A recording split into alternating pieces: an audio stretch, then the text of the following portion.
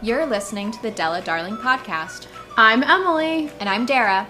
We're taking Dara's love of telling people stories, Emily's love of attending events, and our mutual love of the first date, and highlighting the best people to meet, places to go, and things to do that Delaware has to offer.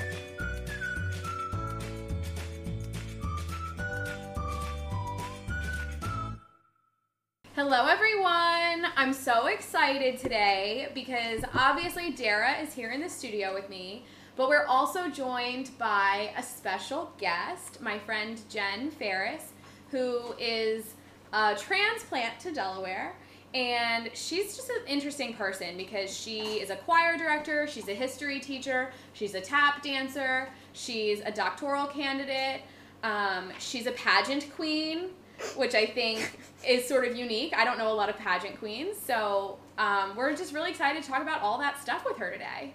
Yes, I just met Jen a few minutes ago. Nutmeg and I met Jen, although I think maybe Nutmeg knew Jen before.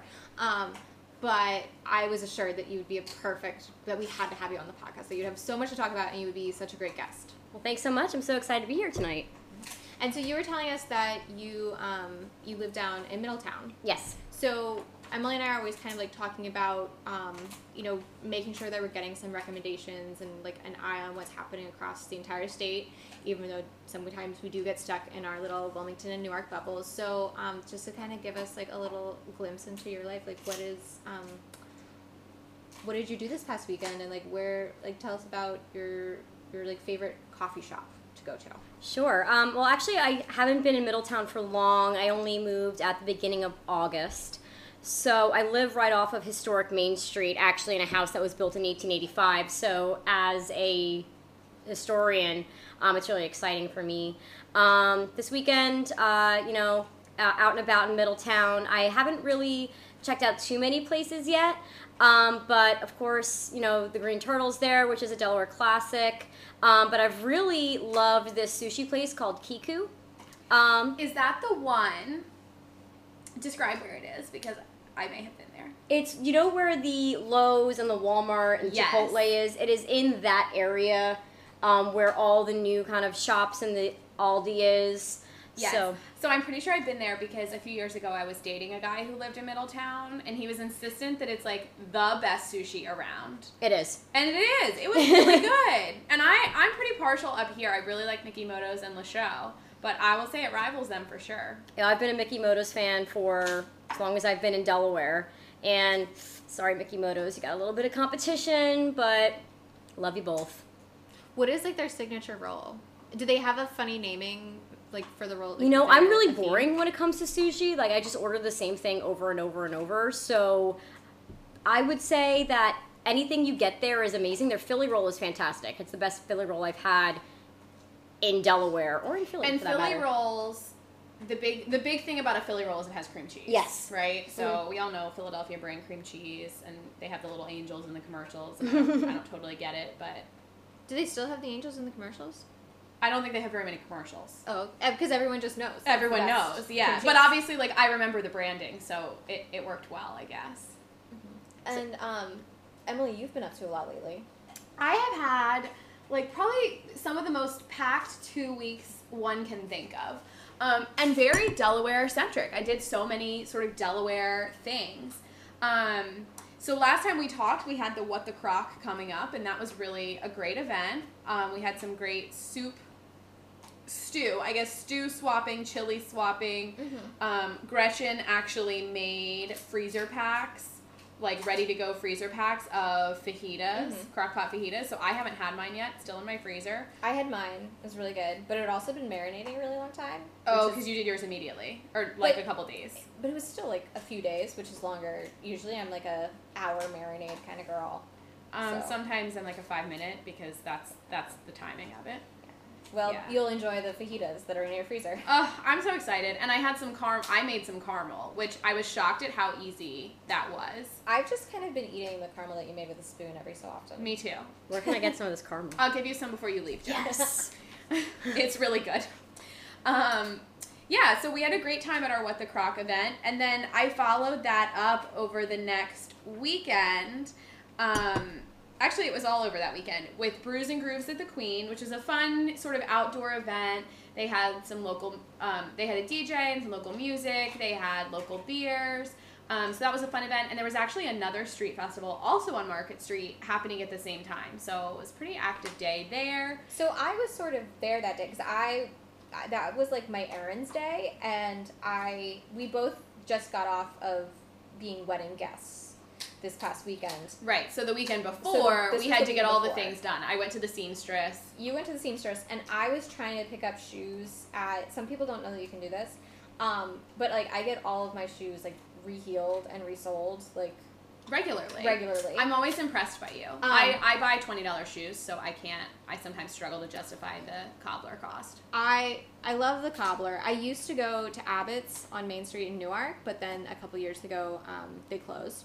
And so this past year or so, I've started going to a new, I call them the cobbler, but it's like not really, it's the shoe repairman. Shoe Tech. No, but you know what? It's much more quaint to call it the cobbler. It is. And the cobbler, he does have this funny sign in his store that says, he who does not pay the cobbler has no soul. Oh, what a pun. Yeah. What a pun. So now I go to Shoe Tech off of, I think it's very close to Market. I think it's on Orange. And I love, Orange great. is I believe 2 streets back, right? Market, Shipley, Orange. Yes, it's between Market and Orange. Okay. And it's great. I would recommend it. But I couldn't get over there. I was trying to pick up my shoes and I couldn't find any parking because there were so many festivals happening on Market Street. It was crazy. I think I ended up parking 4 or 5 blocks back. But I do feel lucky because I sort of know all the secret places that are public parking or that kind of stuff. So it wasn't too bad. But then I did end up heading down to the Polish festival with our friend Meredith and a couple other friends of ours. And it was exciting because I drove my new car. So I have gotten it. Last we talked, we were recording from a Subaru because my car had been totaled and I was in the process of buying a new one. Jen is looking shocked. I've been very quiet on social media about the car accident. Well, I'm glad you're okay. I am okay. I am frustrated. That's really the only description for it. I was on the way home from a gallery show in Hockessin, and somebody rear-ended me at 10 o'clock on a Friday night. No. And he has no car insurance. So not only was this a huge headache for me, but I also had to pay for it. And my car was deemed totaled. So I ended up having to buy a new car, which is okay. Life goes on. I think I've adjusted quite well, and Dara, I think you'd agree that I probably picked the appropriate replacement for me. It's a little red car. This one, I think the most notable difference is that it has 4 doors instead of 2. I have 4 doors, and it's a hatchback, and so my mother has been making the joke over and over, which is fine, I guess, and it is kind of funny, but also it gets old quickly because I'm still unmarried, which is fine, by the way. I'm fine with this.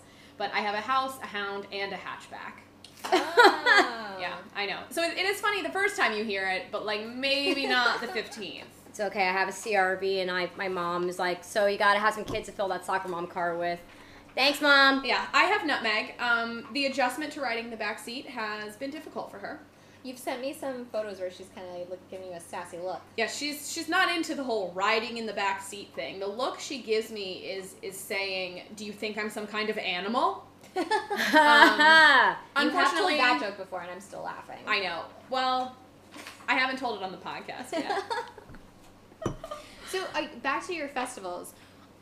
How was it necessarily a good thing or a bad thing that there were so many festivals happening on the same day in the same area? Did you feel was it the right hand not talking to the left hand? Was it an abundance of choices? I think so. I felt actually I would have loved if those 2 festivals had been merged. So the festival that the Queen put on was sort of odd in that you had to buy a ticket, and you had won tickets and gave them to me. Mm-hmm. So I was very appreciative of that.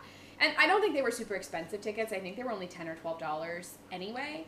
But once you got there, basically the music was free, but you had to pay for tickets to buy beer. And you had to, and there was food, but it was very, very limited. There was essentially 1 food stand, and you could get only a couple of things. Meredith and I had corn dogs because why not? Obviously. And so I would say, like, I felt like it should have been a free festival. And the one down the block was a free festival, and so it was sort of competing music. Down the block was a little more like rap and R&B, and then the Queen Festival was a little more like folk rock type stuff. So I would have loved to see those be sort of a joint force and take up all of Market Street together, and so that would have been great. But I did also then go down to the riverfront for the Polish Festival, and I've never been to the Polish Festival before, so that was new for me, and I loved it, and I was able to get some sausage and some pierogies, which were great. It was not a good weekend for clean eating, I would say. Do you know that I'm Polish? Are you? Okay, see, I was wondering because this past New Year's, I spent it like just with my boyfriend, and I was away from my family, and like I wanted to kind of make the food that I like, but also the food that I have every New Year's, which is I always have pork and I always have apples and sauerkraut. And my mother would love that. So I made this meal for New Year's, and like my boyfriend's family was like, "Why were you like what?" And then he was just like, "Well, she's Polish," and they're like, "Oh." Now, how Polish are you? My mom's last name is Karbowski. Oh, I guess I did know this. You knew that, yeah. I'm like notoriously bad at recognizing people's heritage from their last names. Well, it's like Polish, but it's also just like miscellaneous Eastern European. Gosh, I still feel like I've just had so much else going on. I did run over to Wilmington Brew Works for a drink one night and saw they're actually going to start doing yoga classes. So $15, you do a yoga class, and then you get a free beer, or free, right, included beer or cider. That's a great price, though. For yoga and a drink. $15 for just a drop-in yoga class is a really great price, let alone getting a drink afterward. Also, the Wilmington Brew Works is pretty good. I had it like at the oh my gosh, was it the park that's up off like near Marsh Road? They had the summer concert series, Bellevue. Oh, Bellevue, yes. there it is. So I went to the summer concert series a few times, and they would have a beer garden in the back with Wilmington Brew Works. And I was impressed with everything they had. They had a lager and a stout, and highly recommend both. Yeah, their beer is great. It's a team of 5 guys who are really passionate about bringing the beer culture locally, and I'll tell you, I've been there a couple of times now, and I've met all 5 of them. They're really nice guys, and we had some really good conversations. But the last time I was there, like they're working. They're the ones clearing the tables. They're the ones at the taps. I mean, it's definitely like an owner run. Like they're very involved, and I just so appreciate that because I feel like they're still very tuned into their audience and what is needed. And so I feel like that customer service is just only going to continue getting better and better. And it was actually on September 30th. It was International Podcasting Day. And you sort of gave Wilmington Brew Works a little shout out on our Instagram. I did. So for those of you who didn't see, maybe we'll do a repost at some point, but we highlighted some of our favorite podcasts about Delaware or from Delawareans. So we had a couple, and actually just one that had an episode about Delaware. So there was a true crime podcast that has an episode sort of set in Delaware, and so we highlighted that.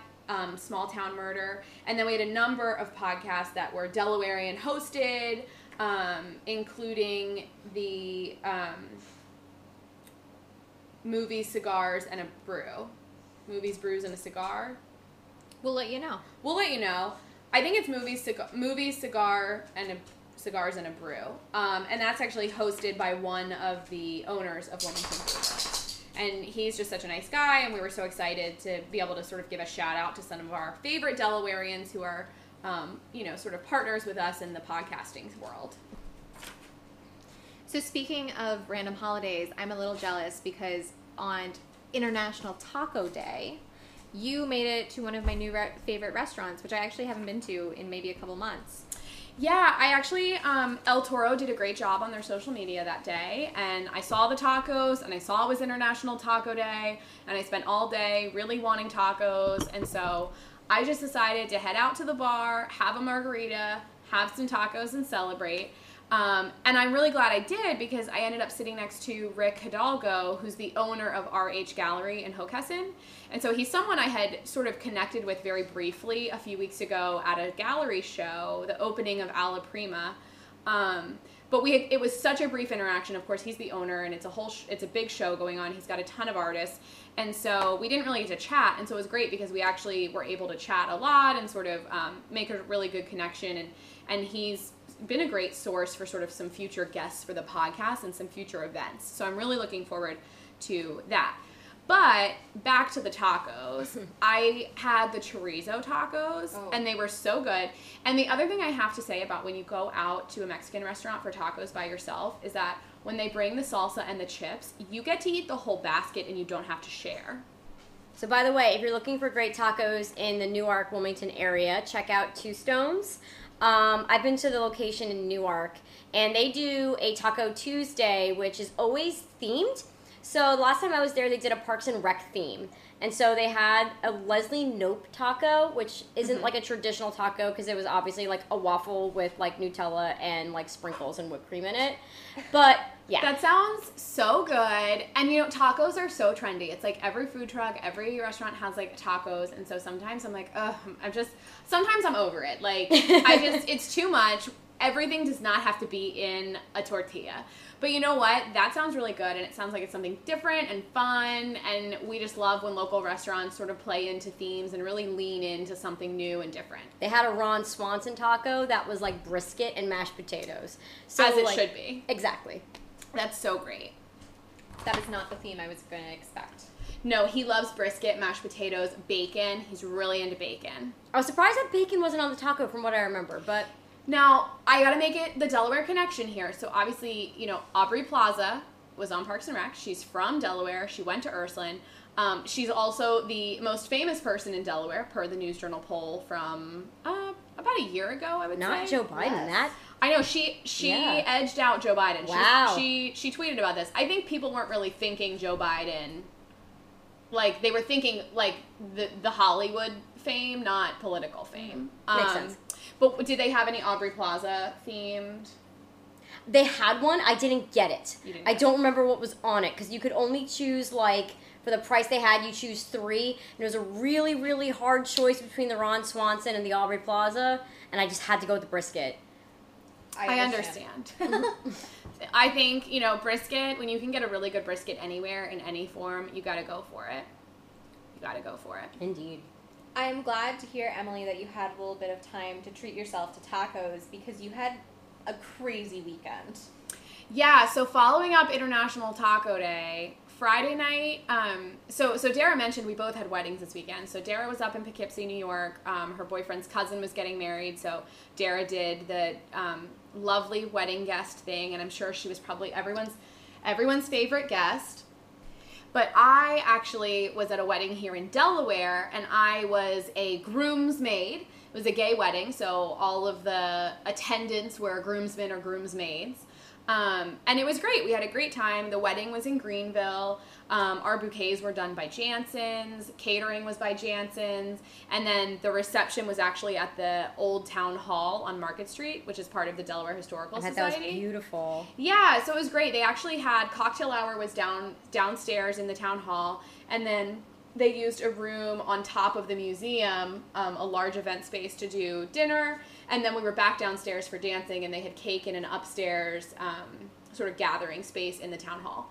So it was a really great event, and I loved like feeling so local and really a part of Delaware. And it definitely felt like you couldn't be in a venue anywhere. You really were in Wilmington.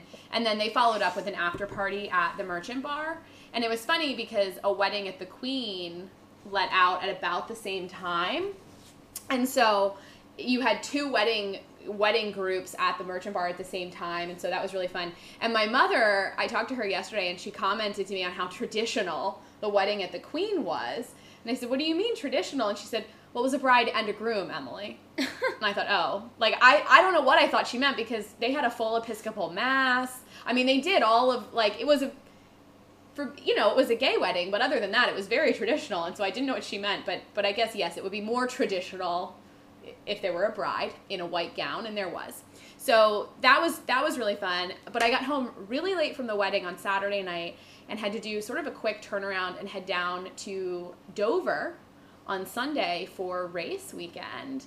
So the Monster Mile had one of their 2 big race weekends this weekend. And so it was so nice. We actually were invited by their marketing group so that we could sort of experience what it's like to go to NASCAR in Delaware and sort of let you guys know what that experience was like. Did you go into it with any expectations? My expectations were two things, and I think you'll understand why I was really excited to be going, because you know me so well, Dara. But one is that I always have believed that drinking, the only thing better than drinking indoors is drinking outdoors. And I felt like that would be met. Like, we're definitely going to be drinking outdoors, and that's great. And then the other is that I love when you go to something and everybody there is really passionate.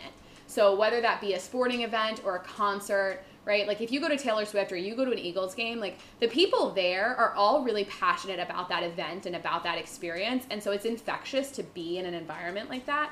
And I felt like NASCAR would be the same way. And I felt like that was really true. I mean, everybody there was so passionate. And it was interesting because I found, actually, and I will say this, very few Delawareans. There weren't a lot of people that I talked to or in the parking lot that were from Delaware. Where were they from? We had a lot of people from New York, Maryland, Virginia, West Virginia, Pennsylvania, New Jersey, Massachusetts, Connecticut. Like, seriously, people are coming from the whole the whole East Coast. There were people from Canada. Were they, like, in RVs? There were people in RVs, but there were also just people who, like, had come down in cars and were staying at hotels. Okay. And so, I mean, people really, like, feel passionately. And honestly, you know, there's not a lot of NASCAR tracks in the country. Mm-hmm. It's not as if every state has one, every city has one. I don't want to say a number, but I feel like they're less common than MLB stadiums. And especially on the East Coast, like we are in sort of like a haven of sports on the East Coast because we've got that whole Boswash corridor where there's multiple teams in every city the whole way down. And that's just not true with NASCAR. So people really come from all over for these 2 weekends a year. And the one yesterday is actually part of the postseason racing. So people are really trying to like secure their spots for the final, like the big final race in NASCAR for the season. So it's exciting, and it was exciting to be down in the pit. So before they started, I actually got to be down and seeing the crews getting ready and the drivers getting ready and like gassing up and organizing their tires and making sure the cars were in tip-top shape. And it was great. And I was watching at one point, and a couple of the pit crew guys were down there stretching, and I mean like stretching each other out, downward dog, like various yoga poses. But honestly, as soon as the race starts, right, and then I think most of the drivers were coming in around lap 60, so about 60 miles in, were coming into the pit to do their like tire changes, gassing up, all that kind of stuff. But seriously, they pull in, and in under 20 seconds, the pit crew has like got all their tires off, all new tires on. Yeah, they're moving. They've gassed up. Like, it is a physically demanding job. I mean, you got to stretch out like a pro. Mm-hmm. You're competing at a pro level. And so it was just so great to see people who are really passionate, and there were a lot of women on the pit crews. Really? I have to say, I probably saw 5 or 6 women on pit crews. And I wasn't looking, right? Like, I wasn't trying to count them or make sure they were there. And so I was really impressed by how many women were involved in pit crews, involved in the NASCAR scene at all. Awesome. It was great. So would you go again? I would definitely go again. In addition to obviously the race, right? I think you commented on how long of a day I was there, mm-hmm. because the race didn't start until 2, but I actually got down to Dover at about 8:15. Wow. And we picked up our passes and we headed down into the pits, and we did all kinds of stuff down there. Then we headed outside of the Monster Mile track and the stadium, and they had you could go zip lining. They had a concert. I mean, there was like a local country singer was like doing a concert on like a grandstand stage. Wow. They had bars. They had food. They had like a ton of vendors. They had all of these cars you could like get in and sort of do photo ops and that kind of thing. This sounds like a festival. It was. It seriously is a huge festival. It's a huge event. You actually can even buy passes to drive the pace car in the morning, so while all the cars are getting ready, like you can get on and drive the track. Like, it was honestly just such a cool event, and it was so interesting seeing and meeting all of the people who, you know, do this every single year. They come for both races in Dover every year, the May race, the October race, and people who just feel really passionately and want to participate in that NASCAR community. So if you were to go again and like just go as as an observer, not with special passes or anything, like how would you put your day together? Like how many people would you take with you? Like what would you need to get together beforehand? Like what do you wear? What time do you get? Like take us through your plans. So if I were to go without having sort of like the behind the scenes pass, I would definitely still want to get there early because the traffic to get in does get crazy. We were getting there about 8:15, and I mean we were waiting, and it really is. It's a lot of people. A lot of people. Anytime there's an event like that, everybody's trying to get to the same place at the same time. So I still recommend getting there kind of early. I think we did it right. We got there about 8:15. We went into the casino to get coffee. So there is a coffee bar there, and you can always run into the casino during the day too. So if you're ever looking for more food or anything like that, that's always an option. And so I was glad to get my coffee, and then we were able to head down, check out the pits. Like I said, that's sort of an added cost for the average attendee. But I do recommend, like, if you ever get the chance to do it, you should, because it's really, it's like going to an Eagles game, but you get to be down in the locker room. Like, not even you get to see them warming up. I mean, you're in it. You're with them every step of the way. So I think if you ever have the chance, you should definitely take advantage of that. But other than that, I think, you know, you have a good time. Like I said, there are concerts going on. A lot of the different sponsors of the teams and stuff like that, they actually do giveaways, or they'll sponsor different events. So they had one of the drivers, Kenseth.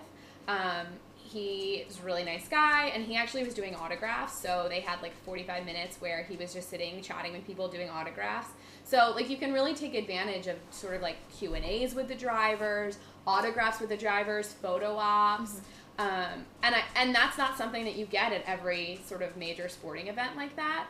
And the other thing I found so fascinating is that there are no other NASCAR races going on that day. It's just the 400-miler at Dover Downs. Whereas anytime, like Sunday football, everybody's playing football. Yeah. I mean, there's so many games, you're flipping between them, and that's not the case. Like, every single person at all invested in NASCAR is watching the Monster Mile the day of the race. So it's just a different experience where, like, the entire sport fandom is focused on one event at the same time. That's really neat. So that sounds like it was a very full weekend, and we were talking just before we started recording that you actually don't have a lot on your plate for this coming weekend, but for our listeners, there is an important date coming up on the calendar. Yeah, so Saturday is actually the last day to register to vote in the state of Delaware in order to vote in this year's elections on November 6th.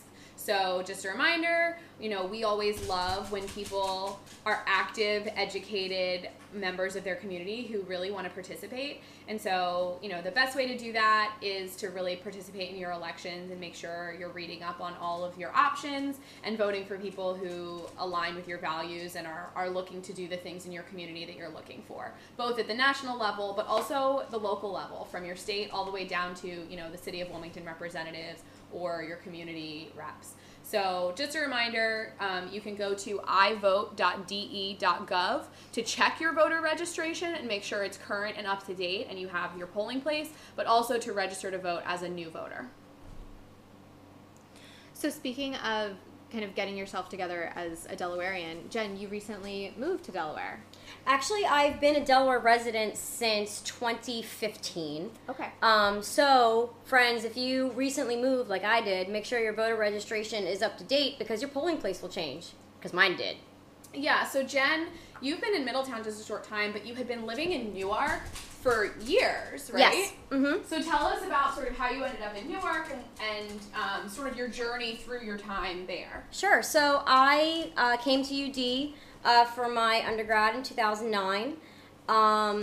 You know, fell in love with the university and with Delaware, and was fortunate enough to be able to stay to do my master's full-time for another 2 years. And then as I was wrapping up my master's, I was hired as a social studies and music teacher at First State Military Academy, which is in Clayton. So I have been in Delaware for almost a decade now, and I absolutely love it. And I am, looking forward to many, many more years here. Yeah, so tell us your degrees, right? Your undergrad is education? History, education, and music. And music. And then your master's is education. Actually, it's just history. Just history. Mm-hmm. And then you're now working on a doctorate. Yes. So tell me about that. So I am right now doing my doctorate in curriculum and instruction. And I'm doing that through the University of South Carolina. So it's an online program, which is nice for being it offers me some degree of flexibility. So it's definitely a lot to be juggling teaching plus being back in grad school. But I think so far so good. Well, and you're really active with a lot of things. So obviously, you're a history teacher, mm-hmm. right? You teach AP US History yep. and US History. AP US History, World History, and those are the 2 history things I teach right now. They're your history. And then you also are the choir director. Yes. So tell us about what that's like to be sort of like pulling double duty, 2 totally different departments, different, just differences. It's a dream come true. So when I started at the University of Delaware, I was a music education major, and I had a minor in history, and, I was kind of stuck, like, which route do I want to go? And ultimately I decided that, for numerous reasons, that I saw my future as a history teacher. And it was kind of bittersweet because I was giving up a dream in a way to pursue another. And so I kept a degree in music because I, liked being ridiculously busy, I guess. I did every winter session. I did, I carried an 18 credit course load every semester at UD. So to do this ridiculous combination of majors, just because I thought it was fun. No, I think Dara and I can both understand that. We're both pretty busy. Yeah, you Obviously, are. Like, we have full-time jobs. We both actually have side jobs that pay. We have the podcast. And I think outside of the podcast, and everyone knows this, we both have a lot going on. Yeah. With our friendships, with events that we attend, things like that. So we totally understand the craziness of yeah. having a packed schedule. Yeah, it's awesome. Anyway, actually, I never imagined that I would be able to teach both social studies and music. I think the dichotomy there is so different, and it's a unique position that you're in. Well, unless you're teaching Hamilton. Yes. I get to teach Hamilton. Oh, okay. Next week, I use Hamilton to teach part of my 1754 to 1800 unit, because who wants to talk about the National Bank, right? Like, the debate over the National Bank is so cut and dry that, well, now... So you know what? So I have to tell you, Dara can attest to this, that before the musical ever came out, Alexander Hamilton is my favorite founding father. And I realize that most people don't have a favorite founding father, but I do. And it's Alexander Hamilton, the father of the Treasury. And I just feel very passionately about that. See, honestly, maybe this is like a cardinal sin of being a history major, but that era was never my favorite. I'm a 20th century social historian, but Hamilton was a game changer for me, and it's a game changer for my A-Push kids. If you're listening in, A-Push kids, don't forget about your DBQ that's due at the end of the week. But anyway, actually when I was hired at First State, or when I was in my interview rather, the reason that they called me in was because of my music background. Really? So I just want to clarify. So First State Military Academy, it's a fairly new school. Only 4 years old. Right. So was your first year there? Was their first year? Yes. Right. So in doing that, right, they have a very small student body, and so they're looking for people who can double dip. Right. Our student body right now is just around 400. That's big. That's about 100 per class. Yes. Okay. Yeah. So we just graduated our first senior class just in June. It was only around 30, 40 kids.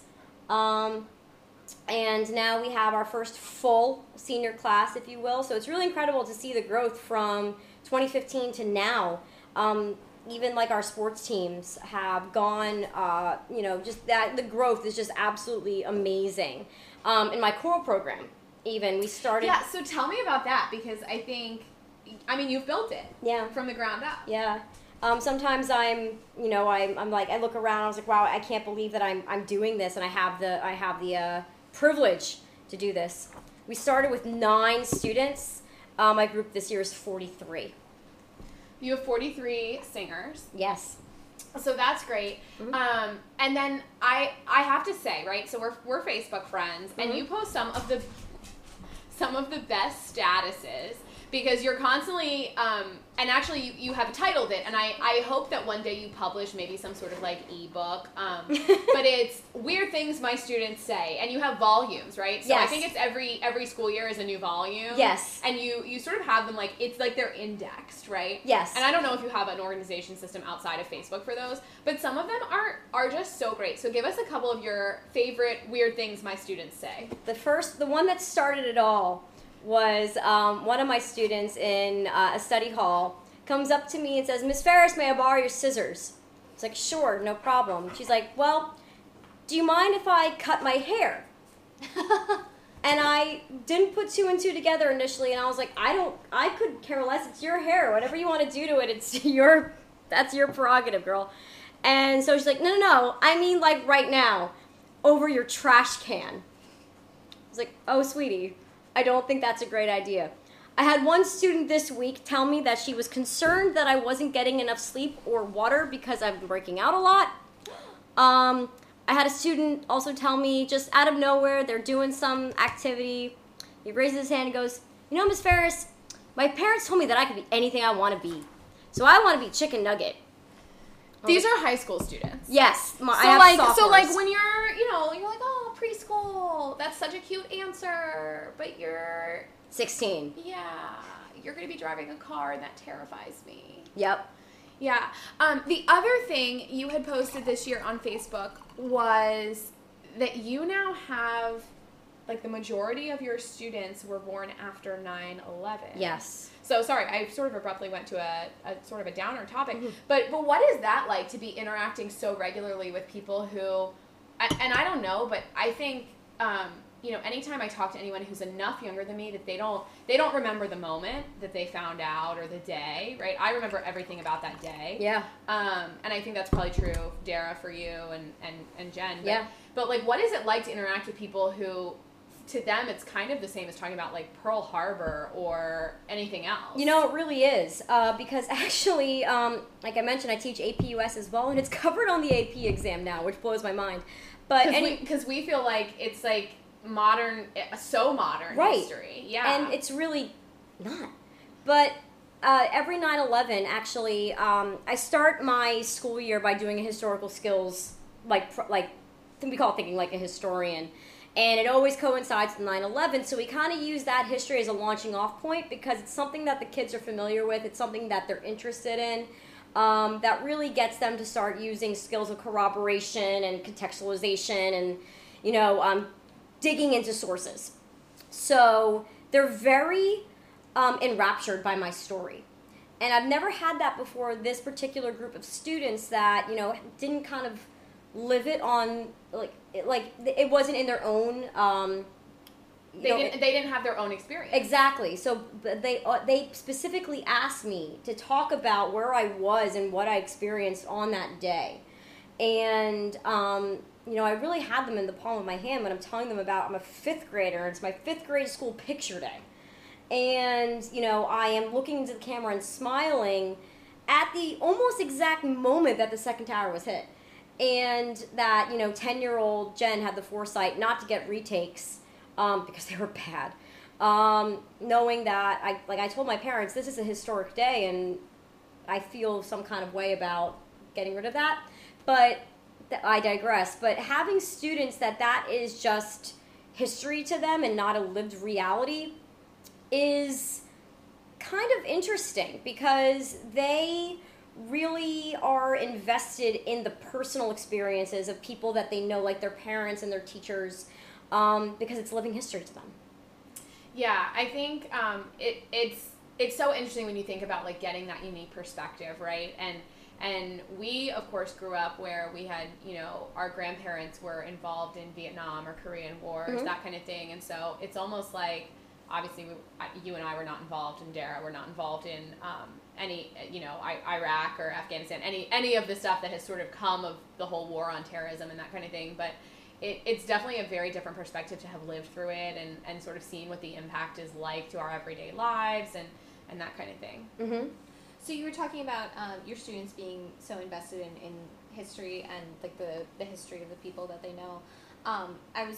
You'd mentioned a little bit before we started that you do touch on some Delaware history. Yes. And I was wondering, I think like one of the jokes that Emily and I talk about is like that like 4th grade is the grade where you learn like all of your Delaware history. Yes, and I don't know, Dara, if you had the same book that I had, but it's sort of the rust-colored, maybe they don't use the same one anymore, remember. But it was like a rust-colored book, and I actually read it again when I was in high school.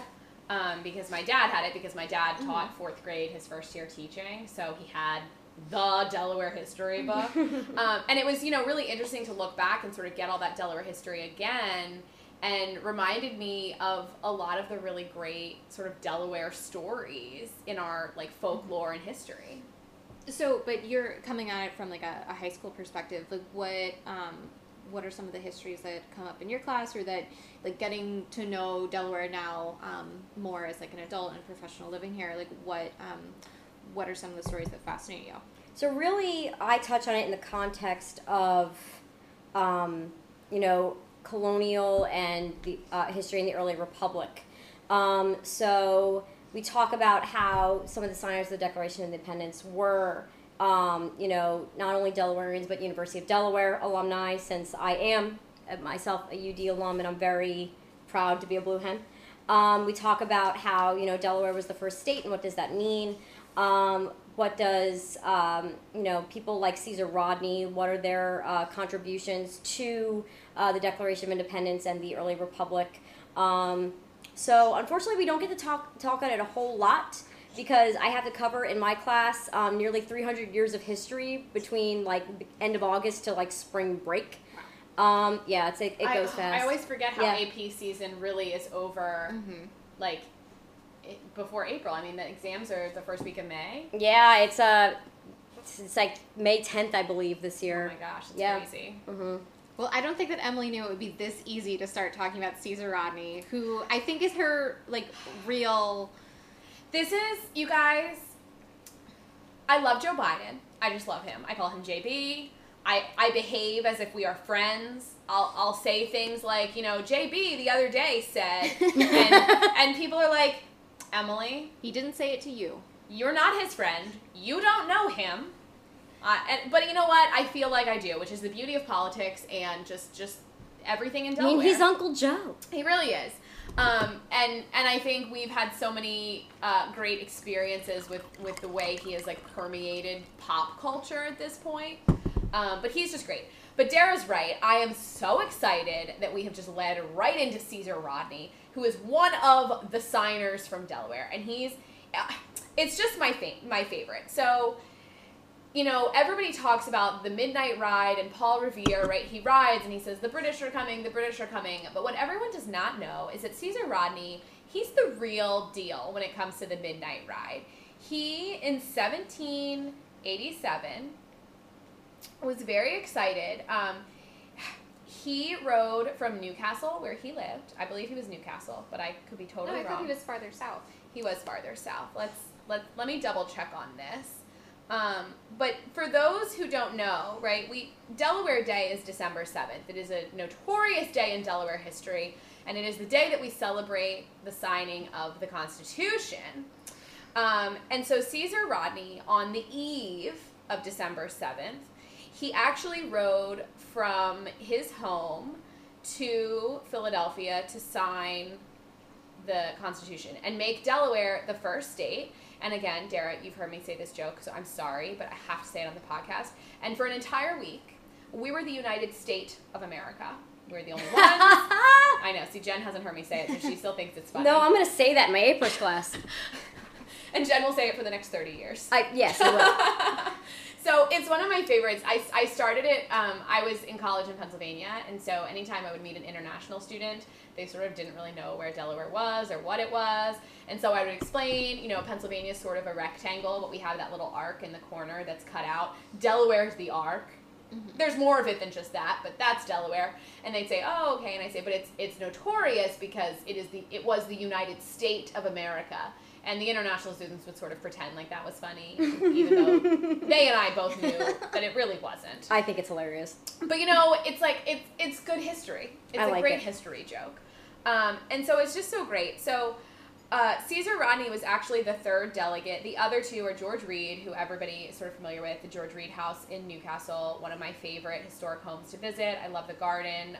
They actually do weddings there, so you can have your wedding at the George Reed House and feel very historic in Old Newcastle, which is a very colonial town. It still feels, you could be back in 1787 at any moment.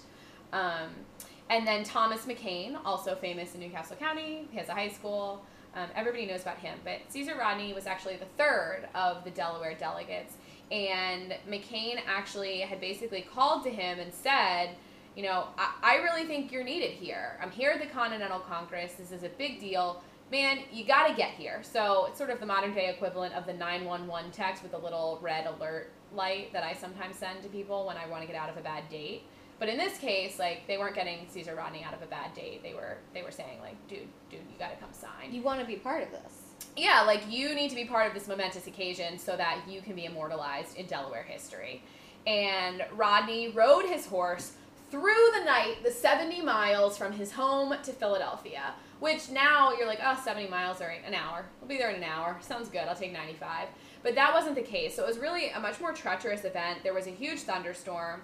And the other thing was that he, and I just love the imagery of this, but Caesar Rodney had facial cancer. So he had really bad skin cancer and a lot of like sores and such on his face. And so he actually wore a veil to hide his grotesque disfigurements. Although I'm sure he probably looked fine, but I understand. So he wore a veil, and so you can sort of always picture him on his horse in the thunderstorm with the veil, riding through the night to Philadelphia for the purpose of signing the Constitution and making Delaware the first state, which of course is one of our state mottos, which I learned today was actually proposed by I believe first grade class back in 2002 to make it an official state motto. It was not official before then. So, you can always have an influence on local history and that kind of thing. But what I really love about the legend of Caesar Rodney, right, that's all historic fact. We know all of these things.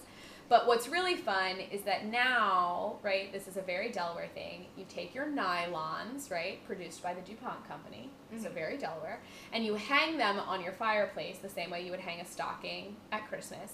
But if you do that on the eve of December 7th, then the next morning, Caesar Rodney will have come and filled it with gifts. I have never heard that before. Christine Gregg told me that. Christine Gregg told me that. Okay, but I have to tell you, I think it's like Santa Claus where, if you don't have parents, it doesn't happen. Oh, well then. If your parents don't live with you, it doesn't happen. Are you going to try this? Is Nutmeg going to fill your nylons? Nutmeg is not a very good gift giver. She's a very good gift receiver. Maybe you can hang Nutmeg's nylons. We'll have to hang some nylons and see if it gets filled with dog biscuits for Nutmeg. My goodness. So we were talking about Delaware history, and now of course it's October. So we were kind of thinking about some spooky stories and legends of Delaware. And I did Google legends and Delaware, and I discovered that there is a restaurant at Delaware Park called Legends. There is. I actually have been there when I turned 21. It was a very exciting time in my life, and so we went there for lunch. I definitely recommend it. But then also talking about Delaware history and real legends, I discovered that the state and the governor's mansion is fairly upfront about the legends of Woodlawn. Yeah, the Woodlawn ghost, right? Is it Woodlawn? I think, yes, it's Woodlawn. So I was really interested in that, especially because, John Carney lives about 4 blocks from me. Shut up. Yeah, he lives here in the city of Wilmington. For those who want the real insider scoop, he goes to the same dog park that Nutmeg and I go to. And he picks up his own dog's poop. He doesn't have anybody to do that for him. So that's how you know you're in Delaware. The governor picks up his own dog's poop. Respect. Yeah.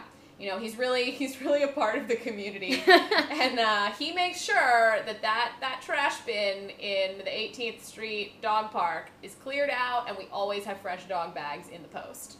So it's not. I was wrong. It's Woodburn. Woodburn, yes. Is the governor's mansion. Woodlawn is very Wilmington. Woodburn is their Dover.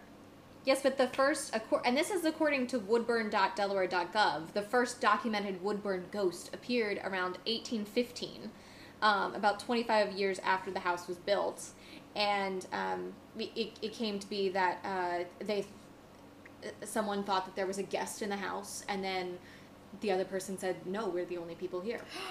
Oh, I can just see like the movie version of this on Lifetime. And I guess it's a friendly ghost because, and I think this is something that we can all appreciate and might hope that would happen to us in the afterlife, is that they leave wine out. That Governor Tribbitt's wife, Jan, would regularly check the stairway for the presence and even left wine out for him a number of times, sadly with no results. So the ghost is a him. I feel like the ghost has a name. If the ghost is a wine drinker, I feel like it might be a lady friend. It's Mr. Hilliard. Mr. Hilliard. But apparently he didn't drink the wine. He didn't drink the wine. Yes, well, maybe they're not leaving. Maybe they need to leave some dogfish head. The quote from Governor Tribbitt's wife is, "I made sure that I didn't tell my husband I was doing this," leaving the wine, "or he would have drank the wine just to tease me." I can understand because I would do that too. Results are inconclusive. And then also speaking of ghosts, in my research, I texted this to you, Emily. I did get a chuckle out of this, and it does relate to something that you were just talking about. There was a Reddit thread about urban legends in Delaware, ? You guys, just a pause. We love Reddit. We are actually on Reddit. We're I believe it's the Della Darling or just Della Darling. And we try to be active in both the Wilmington Reddit group, the Newark Reddit group, and the Delaware Reddit group. And it's really helpful. So if you ever are posting there, we actually do see a lot of the posts and comments that come through. Yeah. So this was as recent as this past April.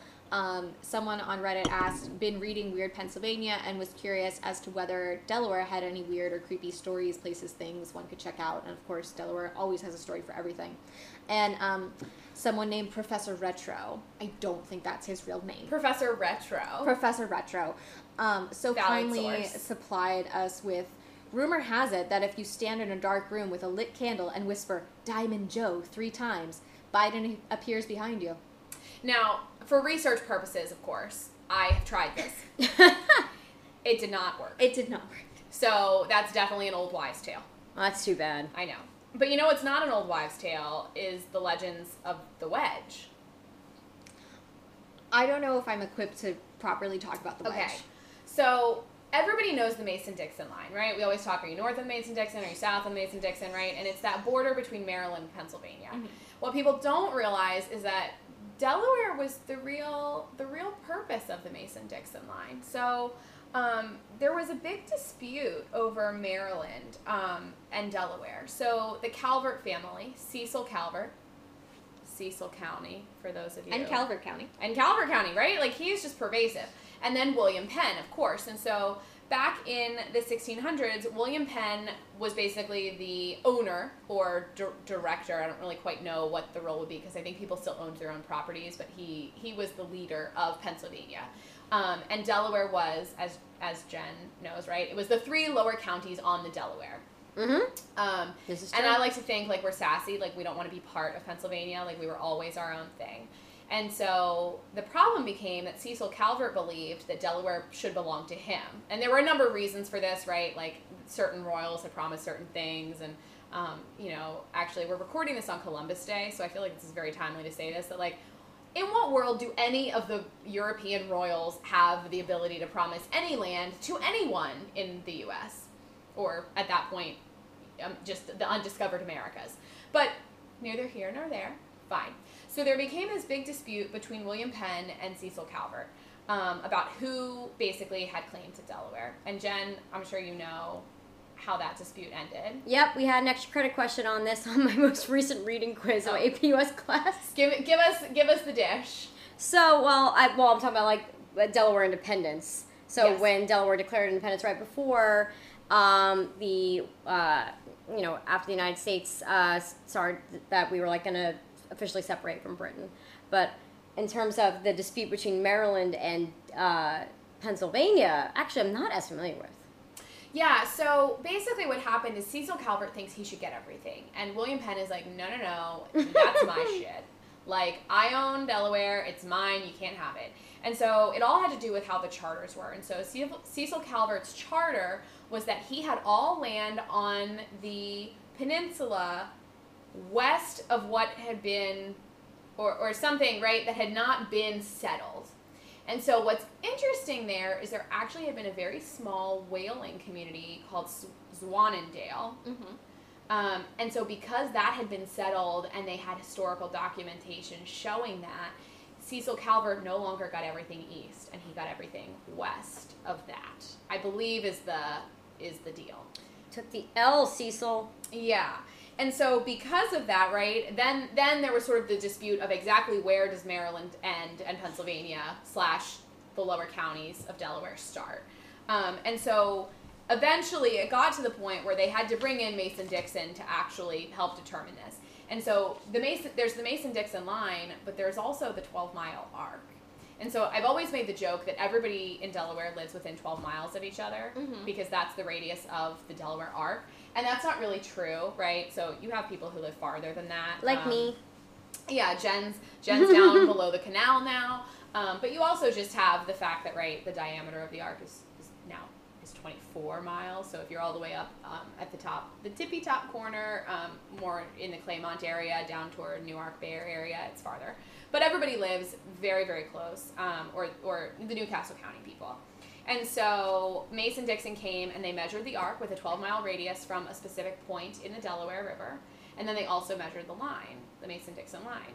And so the issue was the Mason-Dixon line was supposed to hit the straight north-south edge of Delaware at the exact same point that the arc was tangent. That's so much math. It's a lot of math. And I gotta be honest with you, look, my geometry is not great.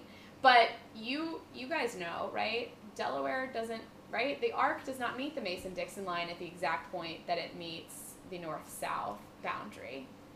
And so basically what happened is that they messed up, kind of like The Best of Us. But this is sort of an ongoing issue because now, right, Maryland, Pennsylvania, and Delaware are all kind of figuring out who owns that little piece, the little triangular wedge, where the arc would actually come down and hit the north-south line, but we're not yet up to the Mason-Dixon line. And it's about a 1 square mile little wedge. And so it became known as the wedge. So something that I've always sort of been curious about, and I think it's probably a stupid question, but, like, is the wedge salad at all related to the wedge? Because I feel like a lot of local restaurants try to put it on the menu to, like, the Delaware clever. Wedge salad. Yeah. It's very punny. I don't think so. I always assumed a wedge salad was because you have a wedge of a head of lettuce. Yeah. But it's very punny, and it's it's great menu item to have. But the thing about the wedge that's really interesting, right? So obviously you're like, oh, ha, ha, ha, there's like math, geometry, and that's a part of history. But what's really interesting is that none of the 3 states claimed the wedge. And so outlaws from all 3 states would go and move to the wedge and live there, and they had a community there to avoid being arrested in any of the 3 states. Oh my God, that's great. So they were outside of all jurisdiction. So I just want to let you know that I just looked it up, and similar to that, unlike the Waldorf or the Caesar salad, no restaurant has claimed to have invented the wedge salad. Just like no state is claiming the wedge area. I know. And it actually, like, this sort of went on for, I would say... in the 1920s. Yeah, it was the 1920s. So which is more recent than I thought. I'm checking my facts here. So in 1763 is when the legal battle began. And we didn't settle this until officially 1921, when Delaware and the Congress ratified the decision that the wedge was officially a part of Delaware and that Pennsylvania and Maryland would have no claim to the wedge, which is now a part of Newark. I love it. And I love, I know that it is sort of, well, more than sort of annoying. I have met people who say, my house is in Delaware, but my garage is in Maryland. And I understand that's probably incredibly annoying, but I love it. I think it's great. You know, it's so fun being part of such a small state, and really the chance to be a part of a community of many states together is something that not everybody has the chance to experience. So we've talked a lot about places in Delaware, and we've enjoyed having Jen on here, but one of the items on her resume that we haven't brought up yet is that she has a very special connection to a certain place and Delaware itself. Yeah, so everyone knows I love to wear tiaras, but I've never earned one. So Jen, tell us about your tiara journey. So, it started with one of my best friends, Becca Jackson, who was Miss Delaware 2013, trying to talk me into competing in a local pageant. And for a while, I had told her, absolutely not. That's not my scene. You know, you do you, but I'm not interested. So she began warming me up to the idea more and more and more. And eventually, in January of 2015, I entered a local, Miss Hockessin, and the original thought was, you know, like, if I do this and I hate it, I never have to do it again, but I absolutely fell in love with it, and I didn't think I would. So I ended up winning the title of Miss Hockessin and going on to the state pageant in 2015. So, because the reason that I entered when I did was because at the time, the age limit was 24, or you could not have exceeded the age of 24 during the calendar year that you were competing. So in 2015, in March, I turned 24. So that was last year I could compete. And I didn't want to be like, well, I wish I would have given it a shot when I could. And I'm glad I did. So, so tell us what that's like. So you compete, right? Mm-hmm. So you do, and now they've replaced, there's no bathing suit competition, but you had to do like the bathing suit, the evening gown, the interview, the talent. Right. Did I get everything? Yes. So it was interview, and I'm just recapping for myself. Interview, evening wear, talent, on-stage question, swimsuit, which they call lifestyle and fitness. So since then, Miss America has kind of retooled the phases of competition, and I'm not sure exactly yet how that is going to go over at the state level, because there's been a lot of backlash in terms of that, and, you know, I'm not exactly sure where the organization's going to go right now, but right now it's kind of in limbo. But when I competed, it was the traditional kind of phases of competition that you've seen since 1921, because, you know, I competed in the Miss America system, not the Miss USA or Miss United States system. So the first one that started in Atlantic City actually is a tourism gimmick, but had since evolved into this scholarship organization that is not something that, you know, probably high school Jen would have thought she would have done, but I found incredibly empowering and an incredible experience. What was it about you in the initial competition that you think made you stand out and advance? You know, I think that every contestant there had a lot to offer. And I think that it was a very tough decision on behalf of the judges. I couldn't tell you what made me stand out. I think that I just kind of went in with this kind of fearlessness that I didn't have any expectations. Mm-hmm. That I went in thinking, you know what, if I win first runner-up, I get a free facial, and that's really cool. So I just was there to have fun. So you were there for the experience. Yeah, I was not there. It was very low pressure for me, because I was like, I could win, I could lose. This is just something fun to do over winter session when I'm not really doing anything else. Do you think, was that an attitude that you learned through that, or is there a lesson from that experience that now you apply that to your regular life? You know, it's funny because actually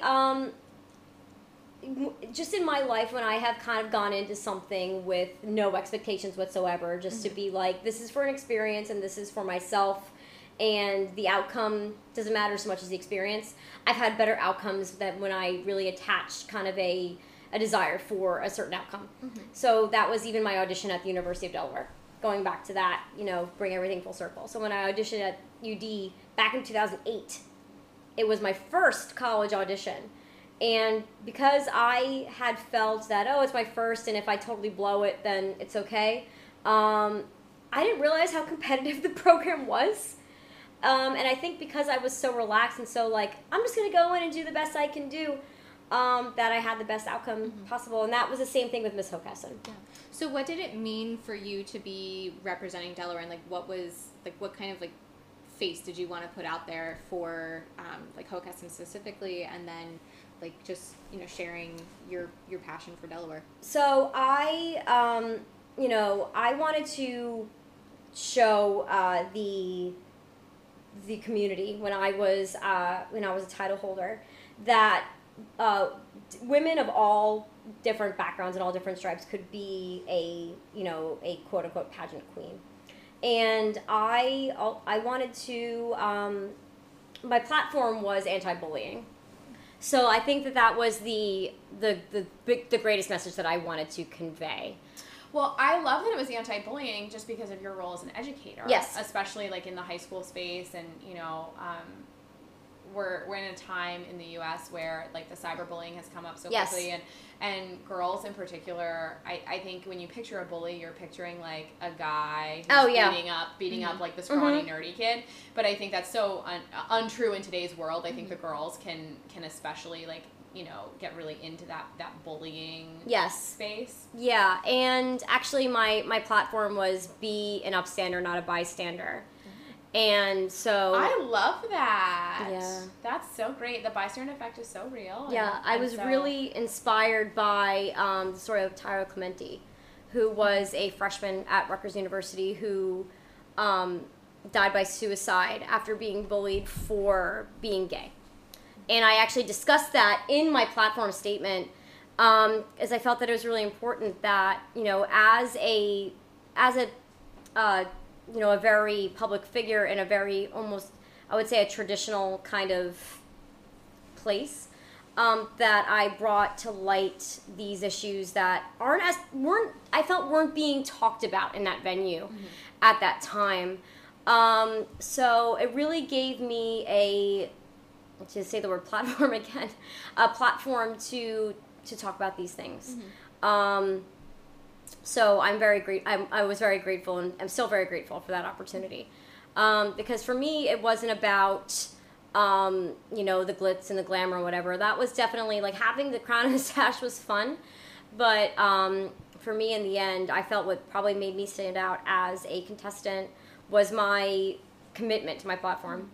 So even though now you've lived in Delaware for a few years and you've been able to represent Delaware in this really unique way, is there anything that you feel like you still have yet to learn or are looking forward to experiencing as a Delawarean? I'm looking forward to advancing my professional career in Delaware. So what I'm looking to do in terms of the next 10 years of my life is I'm looking to be in curriculum development. And I feel that there's a lot that can be done in terms of the social studies curriculum in Delaware to make it more diverse and more representative of, the people that live in our state. And I want to eventually be at the district or the state level in that kind of role. So I would like to, advance my career here.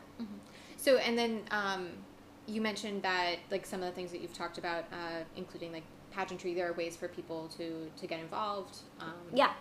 So if anyone's listening and they're curious, what should they do? Yeah, so actually the local season for Miss Delaware 2019 starts very soon. So the first local pageants are coming up, Miss Diamond State and Miss Newcastle County. The paperwork for that, if you are interested in being a contestant, is all that is due October 26th. For the pageant on November 3rd. So there's a teen and a Miss division. You can check out missde.org for all that information. And I highly recommend that any young women listening in consider that opportunity if that's something that you might be interested in. Wow. We've had so much to talk about, and I feel like we've only scratched the surface. We really have. Dara said that I had told her Jen would be such a great guest, and I stand by that because we actually have, like, a couple of other things with Jen that we so wanted to talk about, but not only are we out of time, but this is definitely our longest running podcast thus far. I hope everyone's still listening. I hope so too. I think we've touched on a lot of really different topics. And so I just want to point out how that goes to show that, everybody in Delaware, everyone in your local community has a story to tell. Yeah. And sometimes they have more than one, right? So Jen tells a story of many different aspects of her life. And we were just so lucky to have her come and share all of that with us today. Yeah, thank you so much for having me. Thank you for joining us. Bye, guys. We'll talk to you next time. Bye. Thanks for listening to the Della Darling podcast. If you want to follow us on social media, we are at Della Darling Pod on Instagram and Twitter, and The Della Darling on Facebook.